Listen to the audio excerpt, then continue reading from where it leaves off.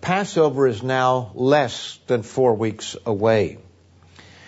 And we ought to be preparing for Passover. And God indicates that we should prepare for it. False Christianity prepares for their Easter celebrations. They have something called Carnival or Mardi Gras, where they have a big bash before they go into 40 days of fasting. It's kind of like someone getting married and decides to just have a big blowout party, fornicate, get drunk, do all those things before he gets married or she gets married, because ladies do those things too. And they think that, well, I'm going to be in bondage the rest of my life, so I've got to have fun one last time. Rather foolish concept when you think about it. And certainly not something that we as God's people should do. And I just mention that because sometimes younger people get caught up in the world and they want to do those things. There's nothing wrong with being with your friends the night before, but godly behavior should be there. It shouldn't be something that is a big bash because this is one last fling before you get married. It's a contradiction of ideas, and certainly it's a contradiction of God's way of life. But the world has this big bash, Fat Tuesday as it's called, Mardi Gras. That's what it means, Fat Tuesday. And they all disguise themselves and do things that they wouldn't do perhaps any other time of year, except in that time when everybody else is doing it, and they get caught up in that. And then they go into 40 days of fasting. Now, fasting to them doesn't mean going without food or water. It means, as I remember from growing up in school, some of my friends, one would give up bubble gum for 40 days. Or older people, they'll give up coffee. And so in Canada, they have a very interesting thing that happens during this time of year. If you were to go to Canada right now, a lot of people would be going to Tim Hortons, which is a huge institution in itself. It's a coffee shop. It's a poor man's Starbucks, you might say. And it's coffee and donuts, and they have some sandwiches and everything. But at this time of year, it is roll up the rim to win. And so the coffee cup, you actually roll up the rim of it on a certain place, and you win a cup of coffee or a cookie or a bicycle or a car. And so everybody does that. And there are some that think that the reason they do it at this time of year is to keep people coming back because somebody might have given up for Lent coffee or donuts. And I wouldn't be surprised if that's the motive behind it. They don't start exactly at the beginning of Lent, but it always happens right during Lent, wherever that time is during the year. So they don't want people to give up coffee for 40 days or donuts for 40 days. They want to keep people coming, so they give up something else besides that. The Bible says nothing about either Carnival or a 40-day period of fasting leading up to Passover. We do know that Christ fasted 40 days. We know that Moses did. But there's nothing that says we should fast for 40 days, that you and I should, because I think most of us would certainly die if we did. There was a certain supernatural help that was involved there. But we should be preparing for Passover. And it shouldn't be some sort of a mechanical thing of, well, I just give up this and really make some great sacrifice that God will think that I'm really giving up something that I really love. And so therefore, I don't know what it does for them actually, because they come to Easter and they, but somehow it buys favor with God. It pleases God, they think. But our fasting, if we fast, and I would certainly recommend that we do some fasting between now and then, should be, as the sermonette pointed out, a time of examining or counting the cost. And God tells us in 2 Corinthians, the 13th chapter, and verses 5 and 6, 2 Corinthians 13, 5 and 6, he says, examine yourselves as to whether you are in the faith. And this is, as was brought out in the sermonette, a continual process of counting the cost and examining ourselves. It is something we do year by year as we lead up to the Passover, but day by day as well. We need to be evaluating our way of life and the decisions that we make. Do you not know yourselves that Jesus Christ is in you? Christ is living in us, unless indeed you are disqualified. So is Jesus Christ living in you? Is He living in me as we go about our daily activities? Or would what we do not describe the character of Christ? What we allow our eyes to see, does that describe the character of Christ? What we put into our mouth in some cases, does that describe the character of Christ? Or does it describe the way of this world? We have to think about those things. The Bible does admonish us to examine ourselves, we just read. And he says, but I trust that you will know that we are not disqualified. And Paul is very positive. He knew that in the congregation there were some problems, but he trusted that people would respond to that. And, well, you know, when you go into a congregation of the Church of God, you see a different atmosphere than you see in the world. At least we normally do. I grant you there are sometimes congregations that have some difficult problems that they're going through because of any number of factors or reasons where maybe they're not a happy congregation, which is unfortunate because most of our congregations are very happy. When I came in here, everybody's happy, smiling, communicating with one another, fellowshipping, as we say. And that's good. And that's the way it should be. There are many aspects of life in which we can, in which we should, in which we must evaluate ourselves or examine ourselves. But in today's sermon, I'm going to challenge each of us who are here to examine ourselves in one particular aspect of life, of our lives, and that's one that Christ warns us about very specifically, and that being of a Laodicean attitude. Laodicean attitude. We need to take it seriously because we read that at the very end of the age, when everybody ought to be on fire and be involved with doing the work of God and loving one another and really drawing close to God and allowing Christ to live His life in us, we find that it's not that way at the very end. And that's a warning for you and me.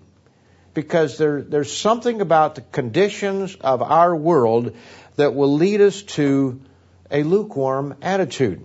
Let's notice it over in Revelation, the 3rd chapter, and we'll read this. I know we've had many sermonettes on the subject. I can remember from early years in the church, going back 40 years and more, 45 years and more, where we had sermonettes or sermons on Laodicea because we always were somewhat frightened by the fact that we might be Laodicean. But here it says in Revelation 3 verse 14, it says, to the angel or the messenger of the church of the Laodiceans write. Now, notice first of all that he's writing to the church of God. He's writing to a congregation of the church of God. These are not heathens out there. They are, above all else, God's people. And I think that's important because there are those who have an attitude and approach that, well, if you're not with us, wherever that is, then you're Laodicean. And if you're Laodicean, we shouldn't fellowship with you, we shouldn't talk with you because you're worse than the world. And that simply is not so. Can you imagine these 7 congregations in Asia Minor? John is describing this, and so the people in, say, Philadelphia decide that, well, we can't fellowship with that church over there. That'd be like, we can't fellowship with Pontefract, or we can't fellowship with Manchester because they're Laodicean, we're Philadelphian. So, maybe we are Philadelphian here, and maybe they're a bit lukewarm up there, but we can't fellowship with them because they're something awful and terrible. Well, I think all of us can see that would be rather foolish. But there are those who think that way. And so he says here, to the church of the Laodiceans, right? These things says the Amen. The one who says the Amen, or so be it. The faithful and true witness. The beginning of the creation of God. And we see here as Christ introduces himself to each of the different groups, that how he introduces himself is making a statement to that particular group. For example, if we go back to the 2nd chapter and verse 8, he says, to the angel of the church in Smyrna write, these things says the first and the last, who is dead and came to life. So he introduces himself as who is dead and came to life, and obviously Christ is the one that is giving this message. So he introduces that aspect of his life, that he died and he was resurrected. Now, why does he do that in talking to Smyrna? Well, he says here in verse 10, "Do not fear any of these things which you will be about to suffer. Indeed, the devil is about to throw some of you into prison that you may be tested, and you will have tribulation 10 days. Be faithful unto death, and I will give you a crown of life." So here were people who were going to, in some cases, die. That 10 days of tribulation was a time of Diocletian's persecution upon the church, but especially upon those in Asia Minor, which would have included all of these congregations, by the way. But that it was a time, it was 303 to 313 AD. And that was a time of great persecution on the church, and there were many people who were put to death. And so Christ introduces himself to this particular group, this I got the wrong page here, Smyrna, a group that they would, some of them would die, but don't worry because I was dead and I came back to life. So in each case, he's making a statement here. And so when we read Laodicea, he says, "These things says the Amen." That so be it. The one that's not going to argue, but just going to do it. I'm reminded of how people think about tithing. I remember after the breakup of the worldwide church, how there were people on these internet sites and they would say, "Well, I believe that tithing is a good principle, but it's not a law of God." Really? Not a law of God. God says if you don't, it's stealing. You've robbed me. But you had these arguments that go back and forth. And it was like a soap opera. You could leave one of these websites for 6 months and come back and it was the same story.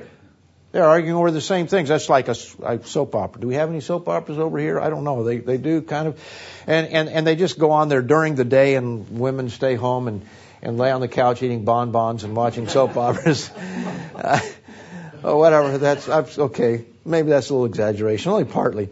But anyway, they watch these things and literally you can go away for 6 months and then, Susan or whatever her name might be, Mary or Gertrude, she's having an affair with somebody else this time. Or somebody else just killed somebody. It's all the same plot. And you have one person that's died or killed somebody or had an affair with someone over a 10-year period, maybe 20 times. It's the same thing. And people would argue about the same sort of thing on the laws of God. But here it says the Amen. So be it. That's the way it is. In other words, God's law is there and you don't need to argue over it. It says the faithful and true witness. Now that may be a hint to us here that the Laodiceans are not a faithful or true witness. But they need to be a faithful and true witness. The beginning of the creation of God. It says, "I know your works, that you are neither cold nor hot. I could wish you were cold or hot, so then because you are lukewarm and neither cold nor hot, I will vomit you out of my mouth." It's not as though they're totally in the world. It's not as though they're totally in the church. It's like the person that has 1 foot in the church and 1 foot in the world. And I heard an excellent speech by a young man who grew up in the church back in Canada. And as he pointed out, that he had to come to realize that he was keeping, I think I may have this backward, but he was keeping 1 foot in the world just in case he found out all this was wrong. And he eventually woke up to realize that he really had 1 foot in the world and just in case foot in the Church of God. He had it all backward, just the opposite way around. And he once he realized that, that's when he began to come to true conversion. But there are people who want to be a part of this world. They haven't properly counted the cost, or maybe they did, but they've forgotten that they counted the cost, as our sermonette was bringing out in Luke the 14th chapter. And so they want to be a part of this world. They want to have the parties the way that the world has. Have a big, birthday party as an example. not just the fact they recognize that somebody's turned another age, but they want to have a big party, invite all their friends over. And the kids, sometimes they start out as a little baby. They don't know what's going on, but it's more about the parents. And then the kid 15, 16 expects this and doesn't get it, then they have a wrong attitude about it. We want to be a part of the world sometimes. People want to be a part of this world when it comes to the entertainment of this world, instead of analyzing what's out there. The music of this world, some of it's good, some of it's not good. Movies and that sort of thing, there are a few good ones out there, but so much is not. Even the books that are read. Sometimes people get caught up in reading these romance novels, and it does affect their minds. It's I've seen it, and at firsthand. Where I remember a lady that just loved romance novels, and so when her husband's friend from the army came through and stayed there for a few weeks, well, then she ended up in an affair with him because she was always looking for the knight in shining armor to ride her off into the distance, into her heavenly place. And it affected her mind. And she had a good husband. She really did. I knew this family very well. But this is the type of thing that sometimes happens with people. So he shows here that these people are neither cold nor hot. So then, because you're lukewarm and neither cold nor hot, I will vomit you out of my mouth. I'm going to spew you out of my mouth, Christ says. Because you say, I'm rich, have become wealthy, and have need of nothing, and do not know that you are wretched, miserable, poor, blind, and naked. The indication is that this is talking to a people who are a little bit more prosperous than perhaps people have been in the past. Now, it could mean in a spiritual sense or a physical sense, but I think that there's a certain physical sense to it as well. I counsel you to buy from me gold refined in the fire, that you may be rich, and white garments, that you may be clothed, that the shame of your nakedness be not revealed, and anoint your eyes with eye salve, that you may see. And he says, verse 19, as many as I love, I rebuke and chasten, therefore be zealous and repent. There's a call to change, to repent, to examine yourself, to know what is lacking, and to change. And unless we're making changes in our life, there's a good chance that we're laying a sin. We need to be making changes. And I realize that change is something that comes slow and hard. We don't just change overnight in most things. Some things we do need to change overnight. But other things we have to analyze a little bit more carefully. Have you ever looked at a movie, say a Disney movie, a family movie? Sometimes a family-oriented movie is more deadly than some violent movie, let's say a James Bond movie, where you've got sex and violence and everything. Because, and I'm not justifying watching James Bond. I'm just saying that people would never watch that, but they'll watch something else and then not watch it critically. And there's stuff in it that is subtle. And that's the part that we have to learn as we grow in the faith. It's the subtle things that are going to get us. Like in a Disney movie, years ago, I don't know if I've seen one lately, but did you ever notice that the kids were always smarter than the parents? And the girls were always leaders over the boys, it seemed like. It's a bunch of kids and they're doing something. It seemed like it was always that way. And there's that subtle message that the kids are smarter and the girls are smarter than the boys. A lot of movies, it's the jackass formula is what they call it, where the woman is the bright, smart person and the husband is the dumb ox that couldn't, come out of the rain without his wife being there. Now, there may be some truth in that, but obviously God placed the man in charge for a reason. God knew how He created us, and He expects the man to take the lead in certain things. And yet He gave us a wife to civilize us to some degree. to help us in a lot of ways and to balance us out. And she's a helpmate in that way. And without both, then we kind of get out of whack, don't we? And we do need both sexes to keep us on track. Now, many ideas have been floated about this thing of Laodicea. For example, the very name Laodicea has to do, it's a compound word meaning people and judge. And so some have taken this to mean that the people judge or decide. In other words, that there is a democratic approach here that's being described. And when we came out of the worldwide church, many of us, and the different churches started up, some of them had a democratic approach. And it was easy for us, where we are, where it's not a democratic approach, to say, oh, that must be Laodicea. Now, maybe it is. I don't know. What I do know, when you look at that word or the expression there, it also can mean the people are judgmental. In other words, they judge in a negative way.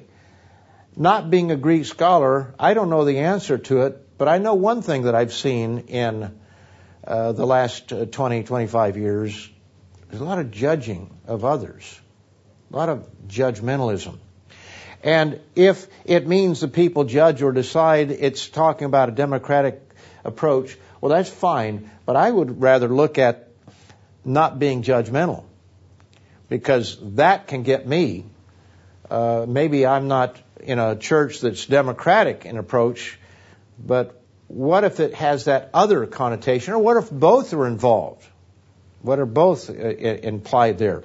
Or what if I've misread it and I'm looking at others and I'm judging them, and I get caught by that? But what do we know for sure about Laodicea? What do we know absolutely? Well, they're members of the Church of God. That's the first thing. We know that they're lukewarm. They're neither cold nor hot in some way.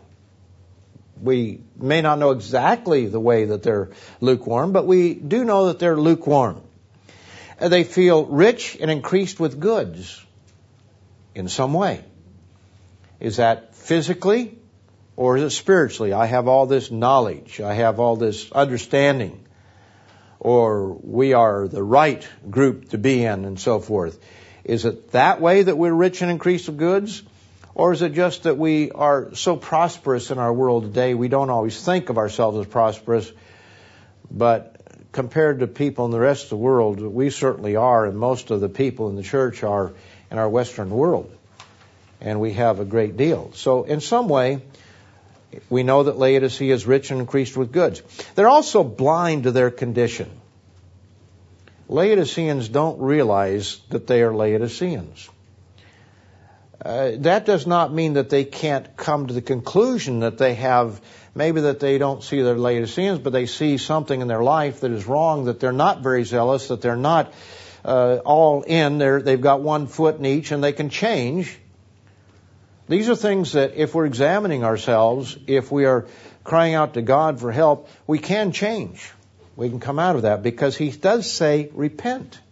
Repent. The fact is, Laodiceans can, but they've got to understand their condition. And the majority, at the very end, are not going to understand their condition. So we have that to fight against. They're blind about their true condition. We know that Christ is very displeased with them, because He's going to spew them out of His mouth, as it were. And where does He spew them? Right into the great tribulation. They're going to be tested by fire. And it would seem to indicate the tribulation. And yet, in spite of all this, in verse 19, it says, as many as I love, I rebuke and chasten. Therefore, be zealous and repent. Be zealous, because that's the problem there somehow, some way. They're not zealous, but they need to be zealous. They need to repent of their lukewarm attitude. And so it says, as many as I love. God loves His people. Christ loves His people. But as a father who sees his son or his daughter doing something that's harmful, he's going to spank, He's going to do something. In the case of Laodicea, throw him into the Great Tribulation, a horrendous time, into a Holocaust, you might say, because he's looking at what comes out of that Holocaust. And the fact that some are going to be saved through it, and they're going to be a part of his family for all of eternity. He's looking at that, recognizing that some may not make it through. Some may go the wrong way. But he's going to force them to make a choice. And they're going to have to either stand up for the truth at some point in time, make that choice, get one foot out of the world and get both feet in the church and possibly die. But at least he'll know where they stand. Those are things we can know about Laodicea. We often contrast Laodicea with Philadelphia. We've done that as long as I've been in the church. We talk about being Philadelphians. We felt that we were the Philadelphian era when Mr. Armstrong was alive. That's what we always felt. We do believe now, I think that, I know Mr. Meredith has mentioned this, and I certainly believe this, we are living in the Laodicean age. That doesn't mean that we are all Laodiceans. It doesn't mean that the Living Church of God is primarily Laodicean. We would like to believe that we are the remnant of Philadelphia, and that there are others out there who will make up Laodicea. That may or may not be the case. The story hasn't been fully written yet, has it? And so we need to make sure we don't get cocky and think that, oh, I'm in the right place, so I must be okay. That's not necessarily so. But we've always contrasted Laodicea and Philadelphia because both are in existence at the end of the age. We find that Philadelphia, for example, in chapter 3, verse 10, it says, because you have kept my command to persevere, I also will keep you from the hour of trial, which shall come upon the whole world to test those who dwell on the earth. We have understood that, and I think correctly so, that it's talking about the time of the tribulation. It doesn't mean that every single person who is of a Philadelphian spirit or attitude, or in the Philadelphia era, whatever that means exactly, in terms of is it a group, a particular Church of God, or whatever. It doesn't mean that every one of them is going to be spared being martyred, because there may be people in Philadelphia that are martyred, just as the apostles were martyred. They weren't lukewarm or anything. I remember one particular church leader who left the church many, many years ago, and he said that, well, these have nothing to do with eras because, Laodicea supposedly is martyred, goes into the tribulation.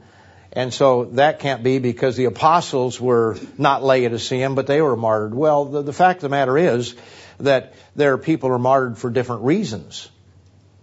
But Laodicea, we see, is thrown into the fire. And that you cannot deny. And so people may be martyred for more than one reason. As a witness, I guess all would be a witness, but some because they are lukewarm.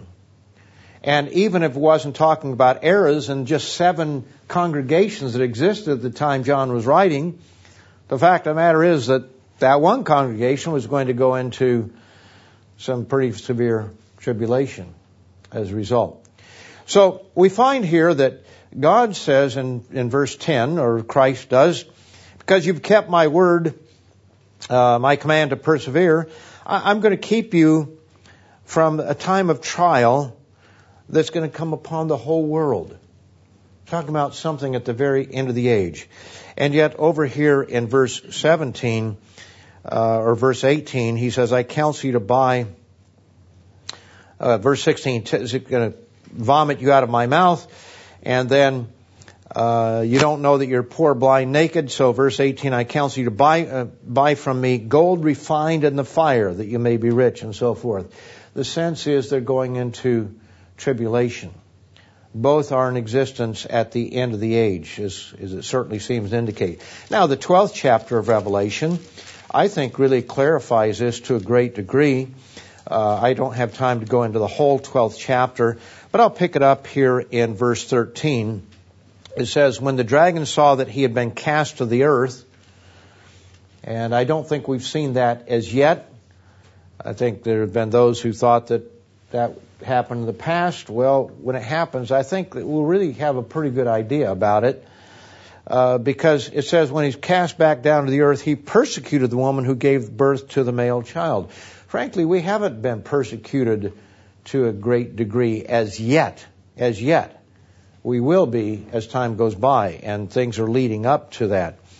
But the woman was given 2 wings of a great eagle that she might fly into the wilderness to her place, where she is nourished for a time, times, and half a time from the presence of the serpent. This is talking about the woman. It's talking about, in this case, the New Testament church. It begins with Old Testament, or Israel, comes down through Christ, and how Satan tried to destroy Christ when he was first born. We read that in the early part. Then we have the 1260 years in the wilderness, the time of persecution upon God's people in general. And then we have the time at the very end when the dragon is cast back down. And so he persecutes the woman, or the church as we understand it. And she is protected for a time of 3.5 years in the wilderness someplace. And then in verse 15, the serpent spewed water out of his mouth like a flood after the woman, that he might cause her to be carried away by a flood, or the flood. Now, we see that when Israel fled Egypt, that Pharaoh, who was a type of the devil, chased after them, and they were all drowned in the Red Sea. This is kind of reminiscent of that, isn't it? And this flood could be literal water, or it could be an army, which sometimes water is referred to peoples, that chase after her. But Satan is going to try to destroy the woman, the church, when it flees to a place of safety, or a place in the wilderness, as it says here. But it says in verse 16, the earth helped the woman, and the earth opened his mouth and swallowed up the flood, which the dragon had spewed out of his mouth.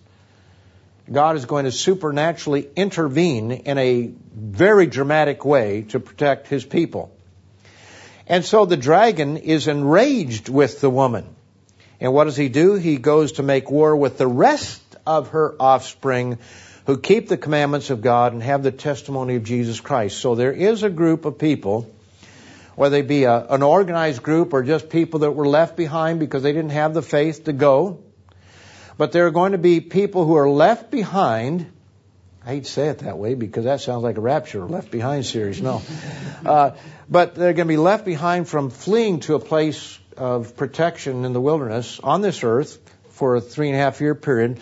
There are going to be those who stay behind, and that's who Satan goes after. And so we see Philadelphia and Laodicea, I think, very clearly here, that one group of the woman is protected. Another part of the woman, the church, because they are the church of God, are going to go into tribulation. He's going to take out his wrath on them because they are not protected at that time. What do we know about Philadelphia? We're talking about Laodicea, but what do we know about Philadelphia? Well, let's go back there to the 3rd chapter once again and just look at it very briefly. Verse 7, it says, to the angel of the church in Philadelphia write. It is interesting that the name Philadelphia does mean brotherly love. Any American knows that Philadelphia is a city of brotherly love. Whether that has anything to do with this or not, we can't say absolutely, but we've always felt, I think that rightfully so, the church has felt, that the Philadelphians are going to have brotherly love, in part because they are doing the work of God, preaching the gospel to the world. They are sacrificing themselves to preach the gospel to the world. I think there's more to it than that. I think that's a part of it, obviously. But if we have brotherly love, we can't just preach the gospel to the world, but treat each other like dirt. That doesn't make sense, does it? And sometimes we find people within the church of God, within the living church of God, who have animosity toward someone else, who are not willing to forgive, not willing to forget. But you have people like that. You have men, you've got women. I suppose I'm sure you have teenagers and kids that are that way. You know what's amazing about little kids? They can fight and they make up so quickly. I remember when I was young and somebody would make me mad, I wanted to be mad and never forgive that person. I was so intent, I'm never going to speak to him again. And I never could. But a funny thing happens. You keep trying to do that, and eventually you learn how to do it. And then you get converted and you realize, oh, now I've got to go back to where it was before. I've got to forgive. Maybe I'm only the only one like that. But nevertheless, I could see that in myself. Now, we have to love one another. We have to apply the message from Dr. Winnail is in this week's bulletin or World Ahead Update is talking about love. We have 1 Corinthians, the 13th chapter. And love is not an emotion. People think of love as kerthump, kerthump, kerthump, kerthump. You know, when I see this girl and I look at her and I'm all Twitter-pated or whatever we want to say. Or she's that way and she's all giddy because this fella asked her out, or he looked at her or he said hi and he'd never said hi to her before. Well, that's what we think of as love. That's hormones. That's emotion. Now, love can follow emotion. Emotion can follow love. But when you have a child, you love this child, and he just threw up all over the place, and you've got to clean that up. You clean it up not because, I feel like I just want to clean up after this kid. No, you do it because you have to. He can't, and you've got to do it. I often tell the story of how my parents could have committed the perfect crime. Because we lived in Alaska, and we drove down the Alaskan highway when it wasn't much of a highway. It was in the winter of 1951. It had only been built a few years before for the war. We didn't hit paved highway until someplace between Edmonton, Alberta, and Calgary. And I still remember at age 6 when we hit paved highway. It was all dirt, but it was all snow-covered, so it didn't really matter. That was the best time to drive. It was snow-covered, ice-covered. And so it was at least smooth. You didn't eat dirt all the way down the road. But I can remember there were a lot of mountains to go through and switchback roads and U-turns, as they call them. And as a kid, I was always getting sick, motion sickness. And my parents would tell me, well, let us know when you feel that way. And it always come on me so fast, I didn't have a chance to let them know. And they would say, well, roll down the window. Well, again, so we had my father had bought a Buick, brand new Buick before he came down. He was on a military salary, which wasn't much, but I found out many, many years later, he had made enough money playing poker that he was able to buy this brand new Buick to go down the highway. And I never could understand how he had all that money, but he was quite a poker player. Anyway, he put a mattress on the back seat, and so it was kind of from the front to the back. They had stuff underneath, suitcase and everything, and so my sister and I could lay down on the mattress there. It wouldn't be very good today because there were no seat belts, but anyway, that's what we did. But I was always throwing up at the car, and I thought, if I'd been my parents, they had the perfect crime. They could have thrown me out in the snow. The wolves or whatever was out there would come along and eat me, and there'd be no evidence whatsoever. When we got to San Antonio, Texas, which is the other side of the earth nearly, because you're going from Alaska to southern Texas, almost to Mexico. You're actually south of Mexico in some places, some parts of Mexico. And, right to the bottom of Texas, they could have told the people down there, we lost him up there in Alaska. And the people if they were writing to their friends back in Alaska from San Antonio, they said, he died down here. See, it had been a perfect crime. But why didn't they do it? I was their kid and they loved me. Just like most parents put up with a lot of tough times. Parent loves his kid. And, we have to have that kind of love. That's the kind of love we should have for one another. Now, maybe we won't attain quite the same love, but as Mr. Herbert Armstrong used to say, we think of mother love as the greatest form of love, but she doesn't love somebody else's kid the same way. She loves a kid because it's hers. And we need to love one another as Christ loved us. And that is being willing to give our lives for one another. So, Philadelphia means brotherly love, and we've really always felt that it has something to do with the character of this particular group of people. It says, these things says he who is holy, he who is true, he who has the key of David, he who opens and no one shuts, and shuts and no one opens. The key of David. There are those who believe that the key of David is the identity of Israel. And on the surface, that sounds pretty good. The key of David. Well, David was king. He was kingly line. But is that what the Scripture is talking about? The key of David. I remember Dr. Meredith discussing this in the council one time. Never will forget it. Because he brought it out, he says, no, it has to do with government. Well, why would he say that the key of David has to do with government? Well, hold your place here and go back to Isaiah 22, because this is where it is quoted from. It is quoted from Isaiah 22.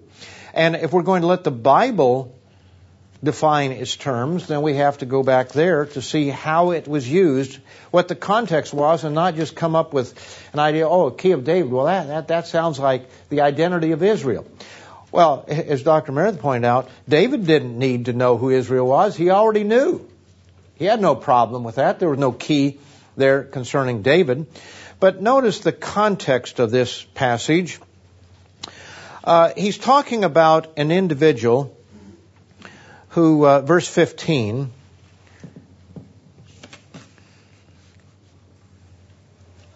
he says, thus says the Lord God of hosts, go proceed to this steward, this Shebna, who is over the house, and say. And what follows here is you see that this Shebna was a man who was in it for himself.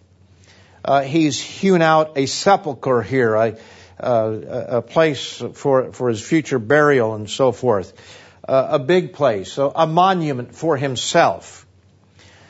And he says, indeed, verse 17, the Lord will throw you away violently, O mighty man, and will surely seize you. So it shows that God is not pleased with his Shebna, and he is self-willed, and he has an attitude about how important he is. And it shows that God is going to remove him from that position. Then in verse 20, it says, it shall be in that day that I will call my servant Eliakim, the son of Hilkiah. Now notice he says, my servant Eliakim, whereas in verse 15 he says, this steward to Shebna. In other words, he's not God's servant in that case, but Eliakim is. And he says, I will call my servant Eliakim, the son of Hilkiah. I will clothe him with your robe, with Shebna's robe, and strengthen him with your belt. Was that meaning literally his belt, literally his robe, or the kind of clothing that indicated who this man was, his position? I will commit your responsibility into his hand. He shall be a father to the inhabitants of Jerusalem. So the responsibility that Shebna had was going to be removed from Shebna, and it was going to be given to Eliakim. And then verse 22, and this is where Revelation comes from. It says, the key of the house of David I will lay on his shoulder, so he shall open and no one shuts, and he shall shut and no one opens. Well, in those days, they had keys like we have at our house where we live. It's not a modern key, it's an old-fashioned key, and it can be a little bit bigger in some cases, a little bit clunky, but they could have it, and they would have it over their shoulder. It'd be a great big key. And sometimes it was a symbolic key, and sometimes it was a literal key. But this individual, it showed that he had the authority to open up places and to shut them. He could go into the top secret files, as it were, and do whatever he had to, because he had the authority of the key. And so it says, the key of the house of David, in other words, of David's house of the kingly line, I'm going to give to him, I'm going to lay it on his shoulder. It is his responsibility to open, and no one shall shut, and to shut, and no one will open. He is given that authority. It's talking very clearly here of government. There's really no doubt about it in the original context. And I will fasten him as a peg in a secure place. And then he's got, it shows that he's got his problems too. But nevertheless, God is going to take from Shebna and give to Eliakim the authority that Shebna once had, the governmental responsibility that he once had. So there's an indication here in Revelation 3 where it speaks of having the key of this. Christ is the one that has the key of David here. But again, he introduces himself in a way that is relevant to each era. And it would seem that this era would have, generally speaking, right government. It doesn't mean perfect government. It shows that this era has the authority that Christ has been given. He says in verse 8, I know your works. See, I have set before you an open door, and no one can shut it. So Christ is the one who really has the key, and he will open it, and no one can shut it. For you have a little strength, have kept my word, and have not denied my name. So Christ is the one that has the key of David, as it were, and he's going to open up, and no one's going to shut it, and vice versa. And when it speaks of an open door, we could go back to a number of scriptures in the New Testament which indicate a means of preaching the gospel, a door to preach the gospel. Where Paul said, an effective door has been opened up to me, or pray for me that, a door will be opened here.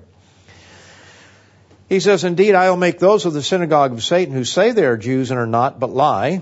Indeed, I will make them come and worship before your feet, and to know that I have loved you.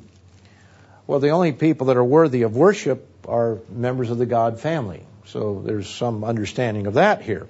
But then in verse 10 it says, but because you have kept my command to persevere. So this group has to be persevering. They can't give up. He says, because you have kept my command to persevere, I also will keep you from the hour of trial, which shall come upon the whole world to test those who dwell on the earth. Now, that we could read a little bit more, but that's primarily what it says here concerning Philadelphia. So we find that Philadelphia probably indicates that they have true brotherly love, a real genuine concern for one another. And that's what's beautiful when we walk into the congregation here, and you see that people are brothers and sisters in Christ. I see people, hugging one another, or I see people shaking hands with a warm handshake. But we're a pretty small group here, aren't we? And I think you could walk into a lot of groups of people that you would find the same thing. Not just people here, not just people in our own fellowship, but I do know this, that when people walk in from the world, where they've been a part of some outside church, and they walk in and they find people friendly, and they find people staying afterward and fellowshipping with one another, that's unusual.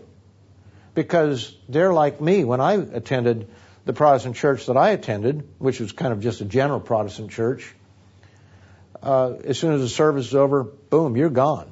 You're out of there. You don't wait around. You don't want to talk to anybody. You came to do your duty for God, and now you're gone. And it's different in the Church of God, isn't it? It's different at the feast. We have that love for one another. We know one another. And that's a beautiful thing. And we have to maintain that. We can't allow that to die in any way, shape, or form. We can't begin to beat our fellow servant, as it talks about there in Matthew, the 25th chapter, I guess it is, where it talks about, my Lord has delayed his coming, and they begin to beat their fellow servants. We can't do that. We can't allow ourselves to do that. So there is genuine love. The key of David identifies government. It has to do with government, and Christ says that he is the one that has the key, and opens and no one shuts, and shuts and no one opens, and so forth. We see that an open door for preaching the gospel is opened up to this group of people. Now, is your passion to do the work? Is your passion to walk through those doors and to help to maintain those open doors? Is that your passion? That means that sometimes we have to sacrifice, don't we? Sometimes it means driving a little ways to go to one of these Tomorrow's Road presentations so that you can be a warm body there, and you can also greet people and make them feel welcome. Sometimes it means paying tithes and offerings. All those things are involved in it. Sometimes sacrificing a little bit extra, maybe giving up a pint a week so that the work can be benefited. I'm not telling you what to do. I'm just saying that it means that we're willing to sacrifice, because those that are against tithing really are saying, I need it and I want to spend it on myself. Or many groups came out of the Worldwide Church of God and they said that, well, the work's been done. Mr. Armstrong's dead 30 years. But he did the work. It's all done. We just have to get the bride ready. So they take one half of one verse in Revelation, the 19th chapter, and build a whole doctrine around it. And as I said, I think I even said here, I can tell you exactly where the bride of Christ is today, the majority of the bride of Christ. You know, if you want to know where's the majority of the bride of Christ? 6 feet under the ground. The bride of Christ are God's people down through the ages. And there are far more that are already dead than there are who are alive today.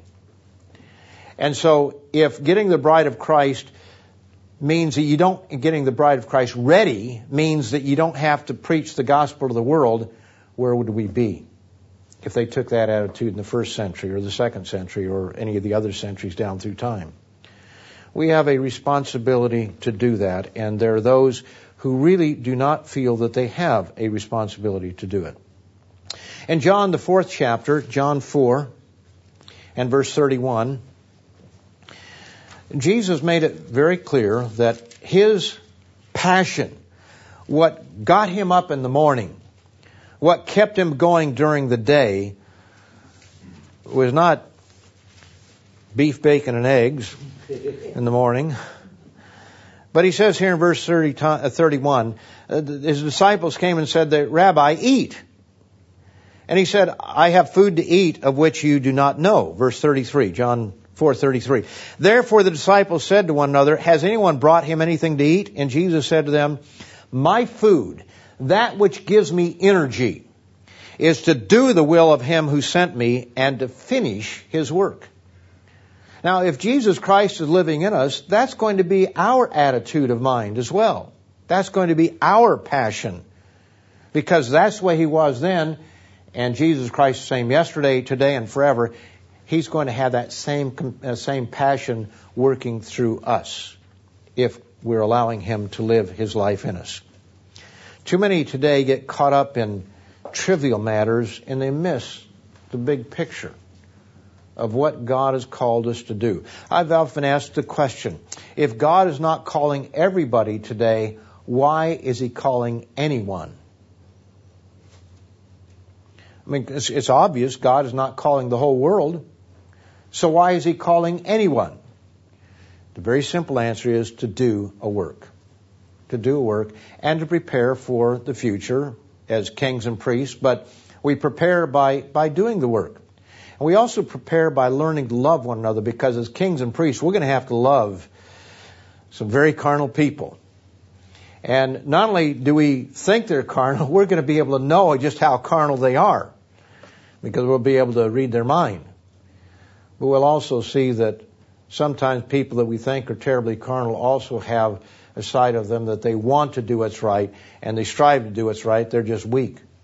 We're going to have a different attitude than the world has. We're going to have a love for the world, and by doing the work of God, that's showing love to the world, but we also must show love toward one another. We see that it's a small group, but they keep God's word faithfully.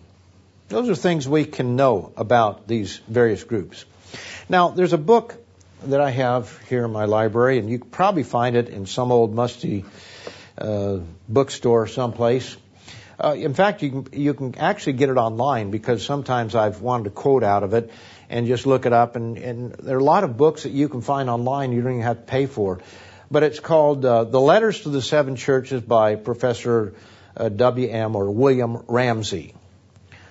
And it's kind of the definitive book on the letters to the seven churches. It's far from perfect, because he looks at the letters in Revelation 2 and 3 as an afterthought when John wrote the book of Revelation. He looks at it as John, and here's how John thinks, and here's what John did, and what have you. But when he got through, he realized that it fit more into the context of Old Testament prophetic writing, and it didn't fit into the context of the New Testament where it was letters written like Paul's letters or James or Peter or John. So it was an afterthought. He threw in these 7 letters of these 7 churches. Well, that's not the way we understand the Bible. But nevertheless, he's written a lot here that is very interesting, because what he does after he sets the stage and everything, he takes the 7 cities in Asia Minor and he gives the historical context of those cities. And then he takes the letter that was written to them and compares them. For example, in Laodicea, where by eye salve that you may see, Laodicea was famous for some kind of a salve for the eyes where people had problem with their eyes. It was known for that.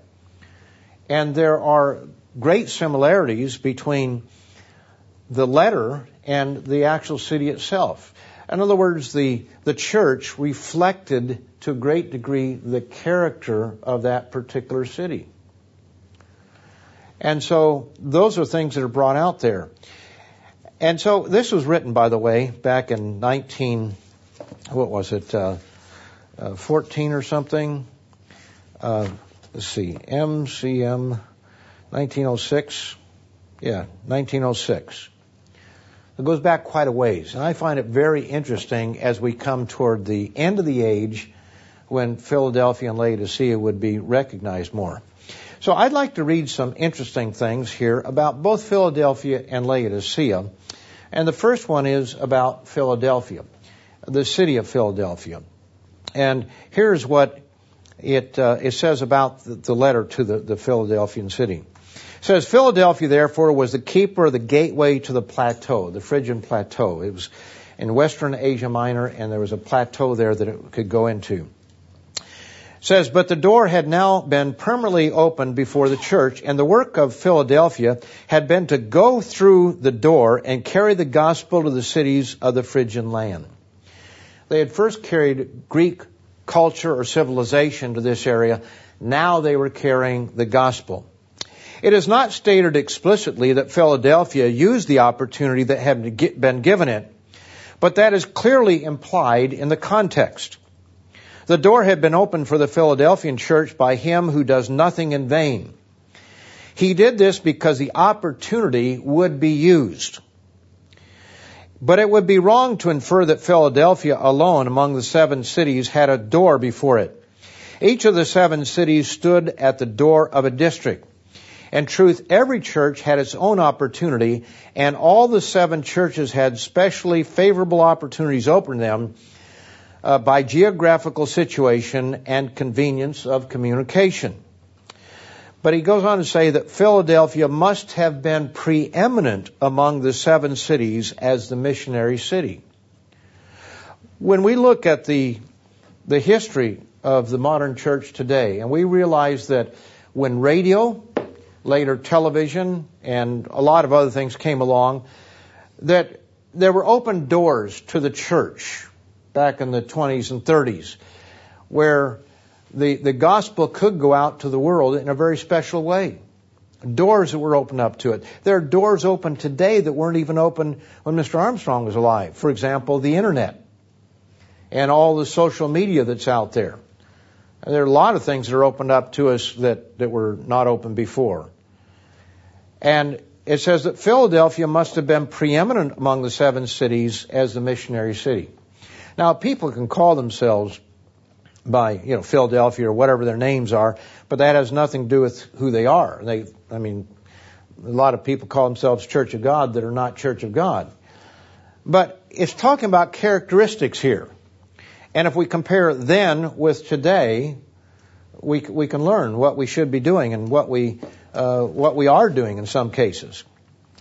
Let's go to page 412. And here we find that the city of Philadelphia was small, population was small, And part of the reason was because they were always in fear of the day of destruction.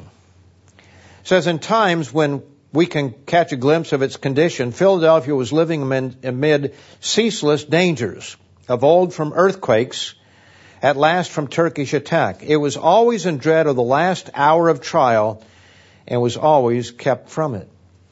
Just interesting things when you think about the church today and other aspects of it. Let's notice on page 413. Now we get into Laodicea.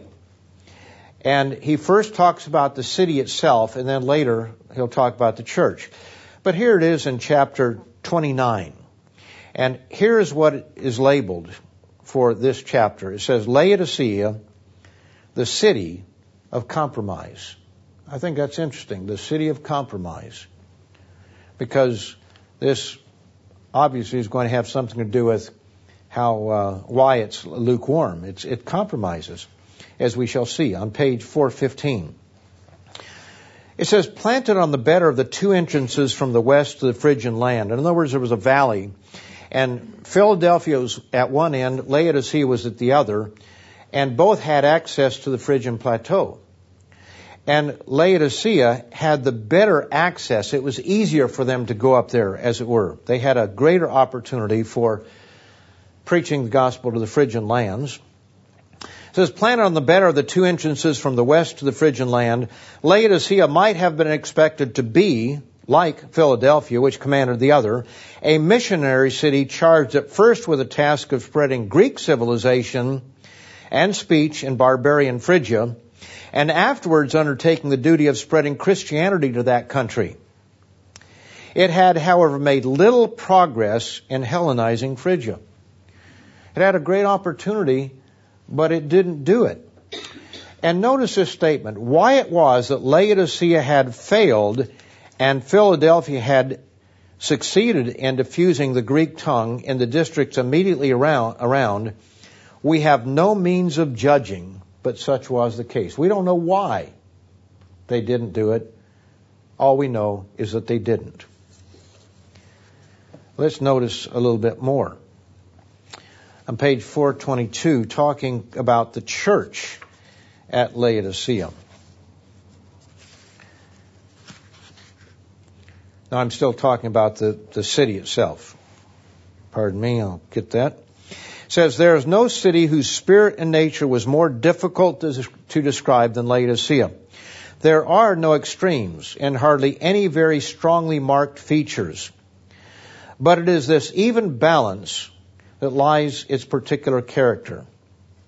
It's even in this balance that lies its particular character.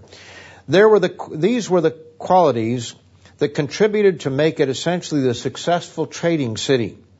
The city of bankers and finance, which could adapt itself to the needs and the wishes of others, ever pliable and accommodating, full of the spirit of compromise. And he says it's the only one of the 7 cities in which no relation is discernible between the natural features that surround it and its part and place in history. Now let's look at the city, or not the city, but the church, and what is written here about the church. It says, the one respect in which it stands forth preeminent is that it is the adaptable city, able to suit itself to the needs of others because it has no strongly pronounced character of its own.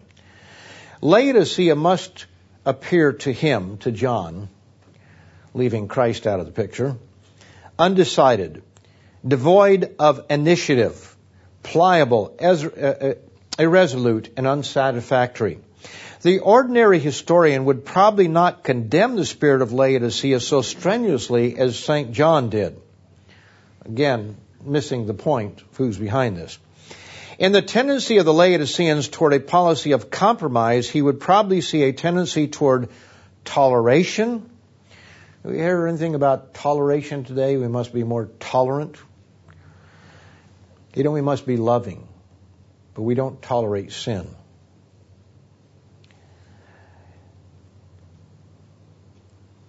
Toleration and allowance, which indicated a certain sound practical sense and showed that the various Constituents of the population of Laodicea were well mixed and evenly balanced. He says here, the very characteristics which made Laodicea a well-ordered, energetic, and pushing center of trade seemed to John to evince a coldness of nature that was fatal to the highest side of human character, the spirit of self-sacrifice and enthusiasm. Self-sacrifice and enthusiasm. Now, this is very interesting. What happened to Laodicea? Well, Laodicea was a city, but it was also, you might say, a district. And during the persecution of Diocletian in 303 to 313, it describes a city that was within the district, you might say, maybe like we would say a suburb of a particular city, a large city. It says that there was a particular problem there. I'll try to read some of this account without going too much. It says, an account which had been given elsewhere of the development of Christianity in Eumenia, a city in the Laodicean circuit where Christian inscriptions are especially numerous, may be quoted here as an illustration of the probable character of the whole district of Laodicea. The evidence proves that Eumenia was to a large extent a Christian city in the 3rd century. And there is considerable probability that Eumenia was the city whose fate is recorded by Eusebius and Lactantius, two excellent authorities, particularly contemporaries of the event, or practically contemporaries of the event. In this city, people and magistrates alike were Christian in the early years of the 4th century. During the last great persecution, AD 303 to 13, the population when threatened, collected at the church, which was in itself a defiance of the imperial orders. They were surrounded by a ring of soldiers, and the usual alternative was offered: compliance or death. In ordinary circumstances, doubtless, some or even many of them would have lacked the boldness to choose death. But it lies in human nature that the general spirit of a crowd exercises a powerful influence on the individuals who compose it. And even those who, taken singly, might have compromised with their conscience and shrunk from a terrible death, accepted it when inspired with the courage of the whole body. The entire people was burned with the church, and they died calling upon the God over all. Now, I think that's interesting because, in a sense, it's saying that they will work with the crowd, but they don't have that individual strength. Remember, what does God tell Philadelphians? They can become pillars in the temple, His temple, because they can stand alone, as it were, a pillar of strength. And that's what we have to be. We can't just follow the crowd. Even if the crowd is God's people, but they're not doing what they should be doing. And many of the Laodiceans at the end will no doubt stand strong at that point, maybe as a crowd, maybe as a group. Maybe they will encourage each other. And we better love those people, because what they're going to go through, and hopefully that's not you and me, but we don't know what we have to go through. Whoever those people are, they are, first and foremost, God's people. And many of them will stand strong when the time is right. But they will have to prove themselves under that kind of condition. How can we overcome a Laodicean attitude? Well, the Bible is the mind of God. That's something that Dr. Meredith has told us a number of times in the council and elsewhere. The Bible is the mind of God. It expresses God's attitude. In John 6, verses 54 to 58, we're told, as Dr. Meredith continually reminds us, feed on Jesus Christ. We must feed on Jesus Christ. He who eats my flesh and drinks my blood, etc. We must feed on Jesus Christ. Now, God is love and Jesus is love. And Jesus did the work of God, which was the will of His Father. In John 15 in verse 7, let's notice that, John 15, verse 7.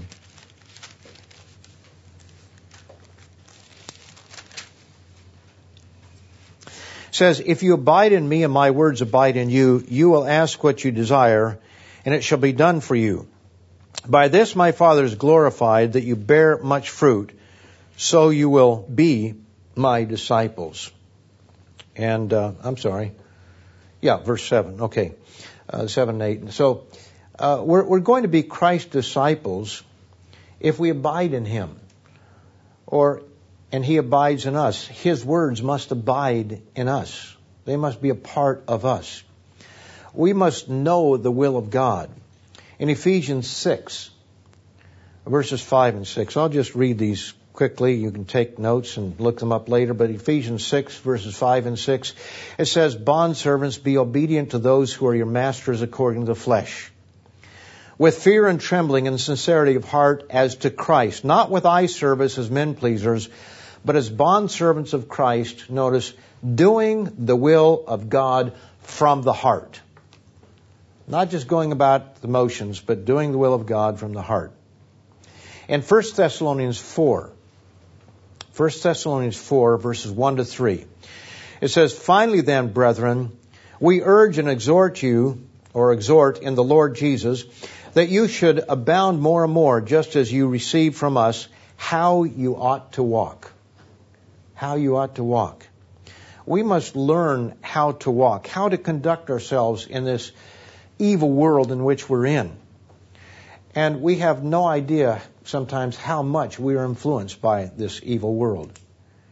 We take so many things for granted. We are like the frog that slowly boiled, although I think that's a myth anyway, but we accept a little bit and a little bit more, and as the standards go down, I gave a sermon one time showing how when the standards go down, we always compare ourselves with the world, but as the world goes down in its approach, we are always a little bit better than the world because we're just, going down with it.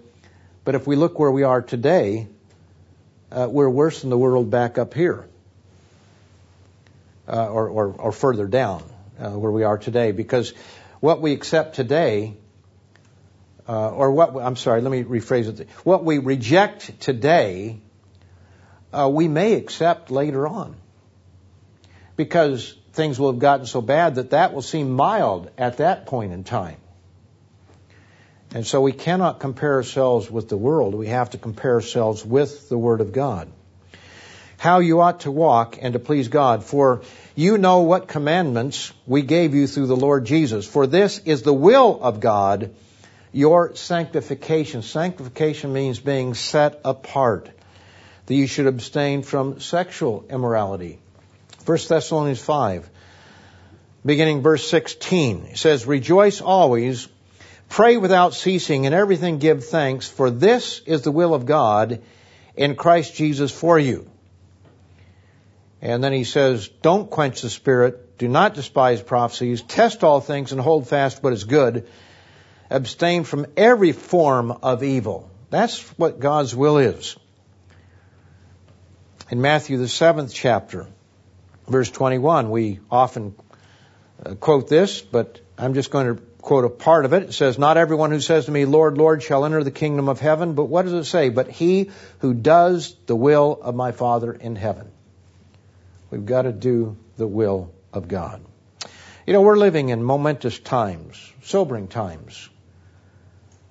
We turn on our television one day and we find out that somebody has blown himself up and a lot of other people with him. I guess over 300 people were injured to one degree or another in Brussels. We don't know when that's going to be London, or maybe Birmingham, or Manchester, or some other city over here, or Paris again. Probably it'll happen again in Paris. I don't think there's any doubt about that, but sooner or later it'll come to London. Well, it actually has come to London, didn't it? The transportation system some years ago. We have no idea what is going to happen except that it's going to get bad. We are living in momentous times. We are living in historic times that we're going to look back on and be amazed by. The pieces of prophecy are coming together right before our very eyes. And yet at the very time these things happen, God says that final era of the church, the majority of God's people are going to be compromising. 1 foot in the world, 1 foot in the church. They're going to be lukewarm. They may not even be zealous about preaching the gospel to the world. I think part of our problem is that in the Western world, life is still good, isn't it? Still good. I learned something living in a tent up in Oregon one time, a whole summer. Just come in on the weekends, not every weekend. No showers, no baths. Using a chainsaw, being covered with oil and chips from wood, and crawl into bed that way and get up the next day and you work again. And I learned one thing: you can get used to just about anything. And as the world gets worse, it becomes normal. And we accept it for what it is. And don't realize just how bad things are getting. In our Western world, life is good. Perhaps it's too good.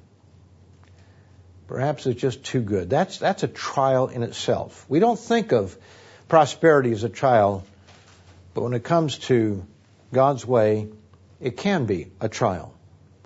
And Laodicea is a warning to all of us.